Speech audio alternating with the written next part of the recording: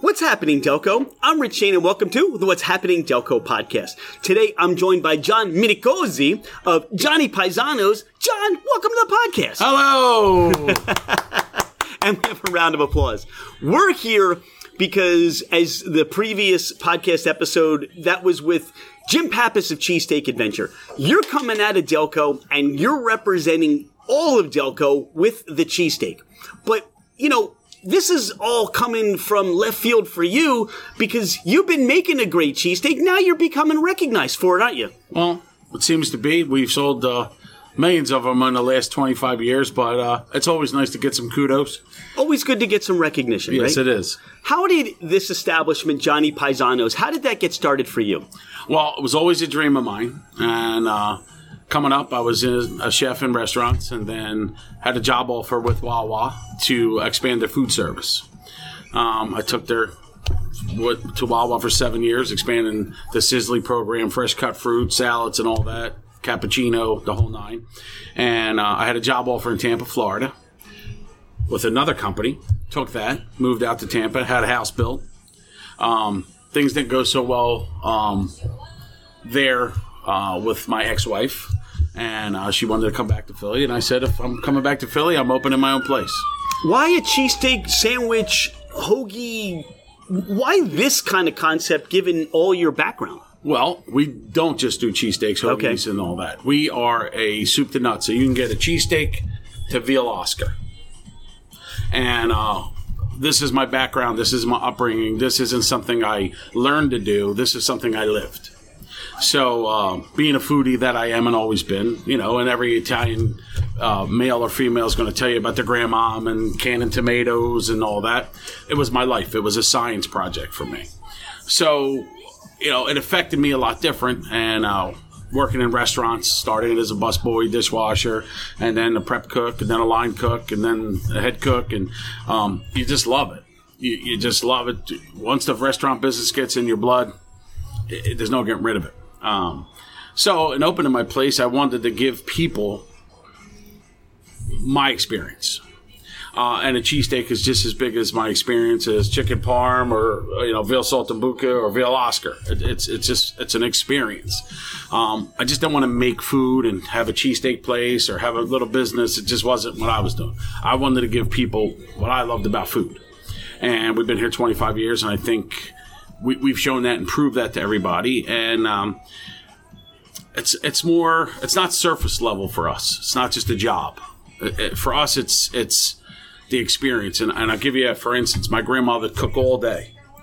And she was always the last person to eat. And she would peek out the kitchen and see you eating whatever she made, whether it was escarole soup or peppers and eggs or whatever, steak pizza. And she would just look, and you would just be like with the fork or the sandwich, and your eyes would be rolling in the back of your head, and she would just smile and know that her love of cooking came through in whatever she made. And quite frankly, that's it for me.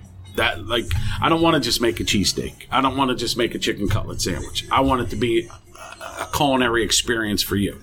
And to do that as long as we have every day, for 25 years and have people talk about not just the food, but the experience they had here is totally beyond any dream I could ever, it was my goal. I work hard to make sure that happens, but to watch people bite into a sandwich and eyes roll on their back of their head, I'll stay here all day 24/7. Some people get a calling to go into the church. You got a calling to go into people's stomachs and give them love and sustenance. When did you realize that? I mean, you talked about experiences with your family, but it was the best part of my childhood. Having people, whether it was your neighbors, friends, family, come over on a Sunday or, and have dinner. It wasn't just about the food, even though the food was always the main part, but it was the fact that you brought people together. And it's truly, to this day, when do people really get together? They either go to a bar and drink and eat, they go to a restaurant or drink and eat, or they go to somebody's house and drink and eat. That's it. That's what we do as humans, and it really unites us. To Italian people, it's a little bit more special because, especially Southern Italian people, when we came here, we were the peasants. And food like calamari or polenta was peasant food. It was cheap. It was the bait. It was, we didn't have meat, so you're going to eat this boiled cornmeal. But it was special to us, and then our grandparents, immigrated here, went through the Depression, where if cornmeal's all you had. So when you ate and you had a full belly, you were rich. And nowadays, it's a dime a dozen. None of us are really truly know what poor is. And then now it's more like a passion. So now when people eat, you know what I mean? They can eat anywhere. Burger King, McDonald's, a place down the street. But when you eat at Johnny Paisano's, it's over. Our best advertising is when you eat somewhere else, because it's just never going to be the same. And you'll taste that in everything we do, from our soups to our sauce, our Caesar dressing, our salads, and the passion that we put behind it. You're not going to find that anywhere. How did you come to find this location? It was crazy. I had 2 locations. Bala Avenue, next to a jewelry store, and 226 Baltimore Pike, next to a jewelry store. We were originally going to open on Bala Avenue and Bala Kenwood. We couldn't get a zoning change for parking in front of the place. This place was complete hellhole. No floor, no ceiling, no nothing. So we made a deal with the landlord. We'll do a lot of the renovations. He'll do some of the renovations, and we'll open up. Now, being with Wawa, I was in Delaware, New Jersey, and mainly Delaware County in Pennsylvania. So I knew the area, and we knew there was a need for real food, not just another food place. And quite frankly, I must be the luckiest human being on the planet. We opened up our grand opening. We opened the door, and we never looked back. We have never had a slow day in 25 years from the first day we opened. How did COVID affect your business? Or it sounds like maybe it didn't, because there was a lot of takeout, or... Well, I'm a private chef for people. We do meal prep for people. We have a takeout business, an eat-in business, and a catering business. A good 40 to 60%, depending on the year, of our business is catering. The pandemic literally took almost $500,000 in sales and washed it away overnight. Like literally overnight. The unbelievable part of that is, because we stay true to who we are, because we make our food from scratch to order, our customers supported us like crazy. So yes, takeout went even higher as far as that was concerned. It didn't make up for the loss in catering, but our customers, hats off to them, and we've stood by them, and our loyalty to them, and putting out an unbelievable product and putting out and giving unbelievable service. We got that back tenfold. And karma is a beautiful thing when it happens on the reverse side. And we love every customer. And it's amazing when you come in here, you're not just coming in here, you're not just hey, would you like a bag with that? Thanks, have a great day. Some people say it's family. You are family. We have people walking in the back door. What do you make? And I'll take that. Or, my mother used to make this. Can you make that? Whatever. You know what I mean? Or did you make the escarole soup? Why do they call it Italian wedding? Because it's not Italian wedding, it's escarole soup. And we've built those relationships with people, and they're very, very picky. They won't let us slide with mediocre. They won't let us slide with half-ass. They expect, after 25 years, greatness. And quite frankly, every employee that works here has that same mentality, or can't work here. And we really do. We will go above and beyond to make sure every meal, if we got to make it 5 times, by the time it lands on your lap, it better be great or somebody's head's rolling. Who has inspired you? I know you mentioned parts of your family, but growing up, coming through the ranks as a chef, you've worked different places. Are there mentors that you've worked with, people that still mentor you or inspire you to do what you do? Well, it was always got to be my grandmother. As a little kid, I remember around this time doing 40 or 50 bushels of Roma plum tomatoes, and she didn't like the hand mill where you would grind up the tomatoes, so she had a pot. I would stand on a chair like this over a colander, and with a wooden cup, hand-carved wooden cup, and push the tomatoes through this colander. And all her sisters would be there, and 5 pieces of basil, 4 pieces of garlic, mason jars, pop, pop, pop, pop, pop, and cannon jardiniere, which is cauliflower and pepper and carrot. peppers, and everything was like a mission. Like it wasn't just we're making stuff. Like this was. She had a tablecloth for everything. She had a rolling pin for everything. She made everything. Butchered all her own meat. With that kind of love and passion, that was really inspired me, and I loved it. I loved taking a raw product and turning it into something people go, wow. Like, it's not just food. It's not just a meal. It's not just nourishment. This is an experience. And I can honestly say I could probably pick 5 or 6 places in my lifetime, and I eat out, that give you that experience. Now, Frankie of Frankie Seafood Italiano, I actually just saw him on Monday. He has Frankie Fellini's up in Berwyn. And I worked for him as a young kid. And, I was like a little punk, 12 years old. I'm like, I want to cook. And yeah, you're 12 years old. Get out of my kitchen.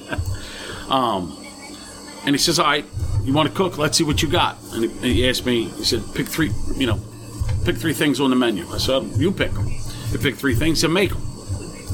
So I made them.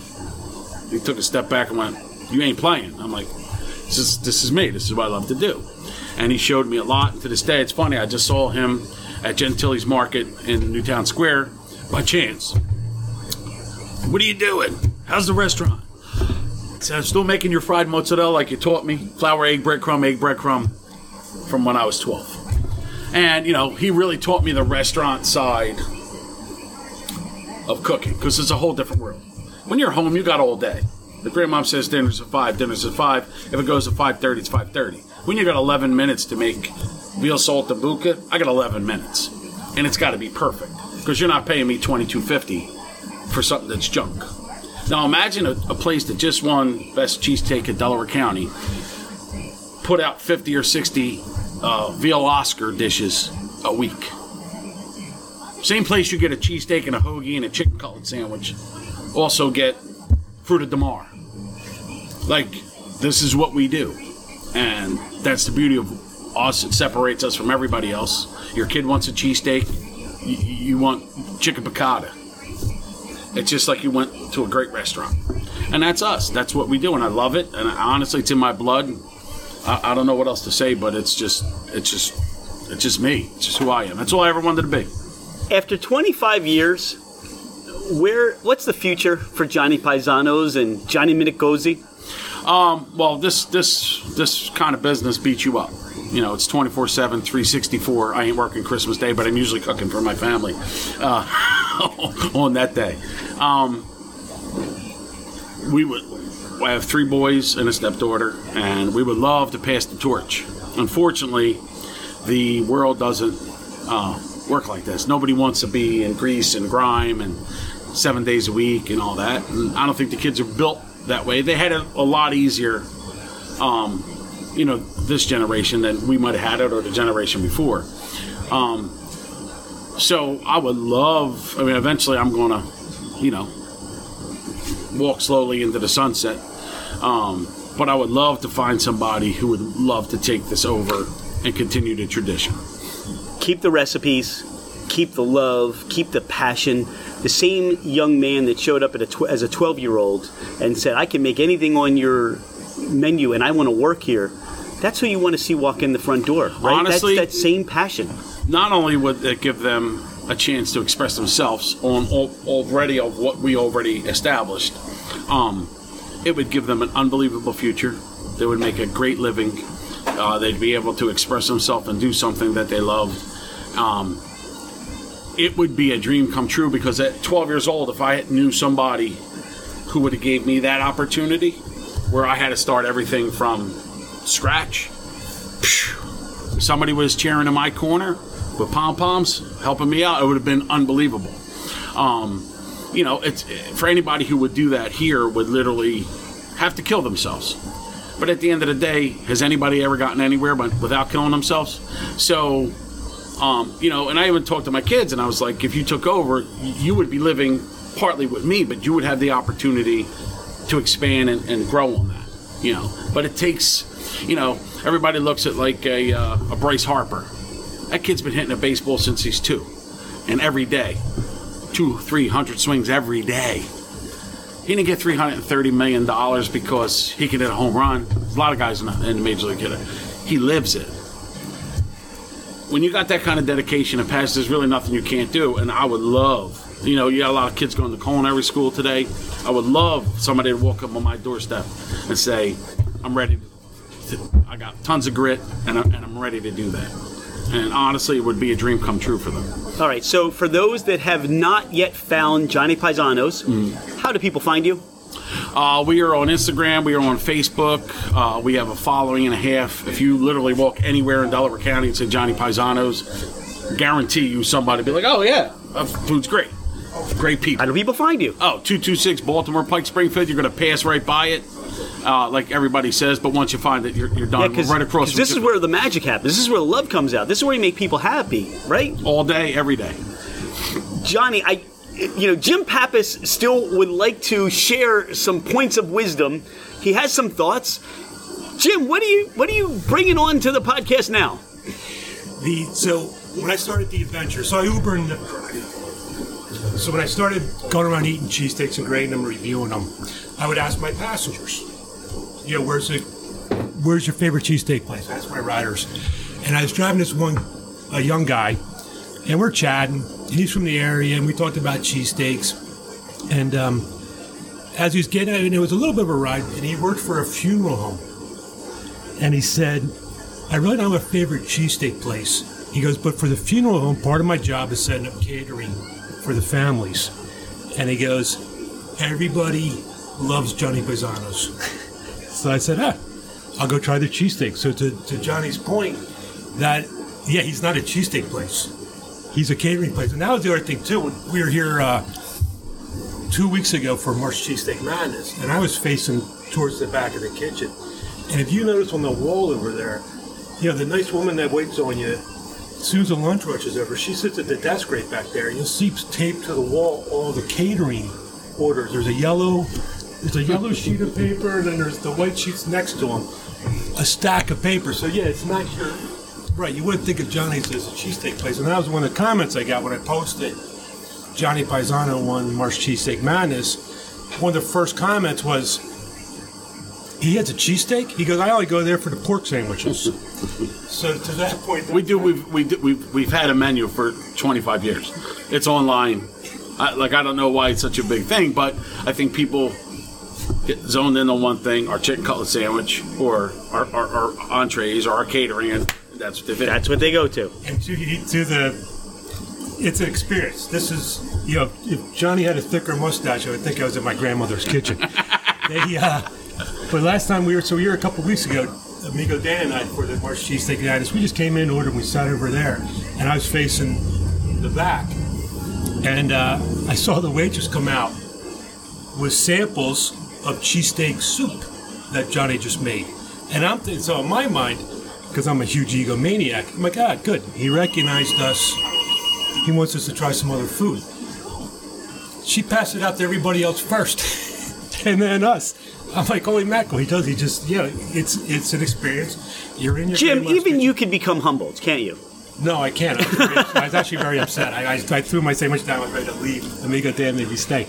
But to his point, this is an experience, and your family here. Everybody, including the extremely handsome cheesesteak grater, got soup. I'll tell you what. This has really been a wonderful experience.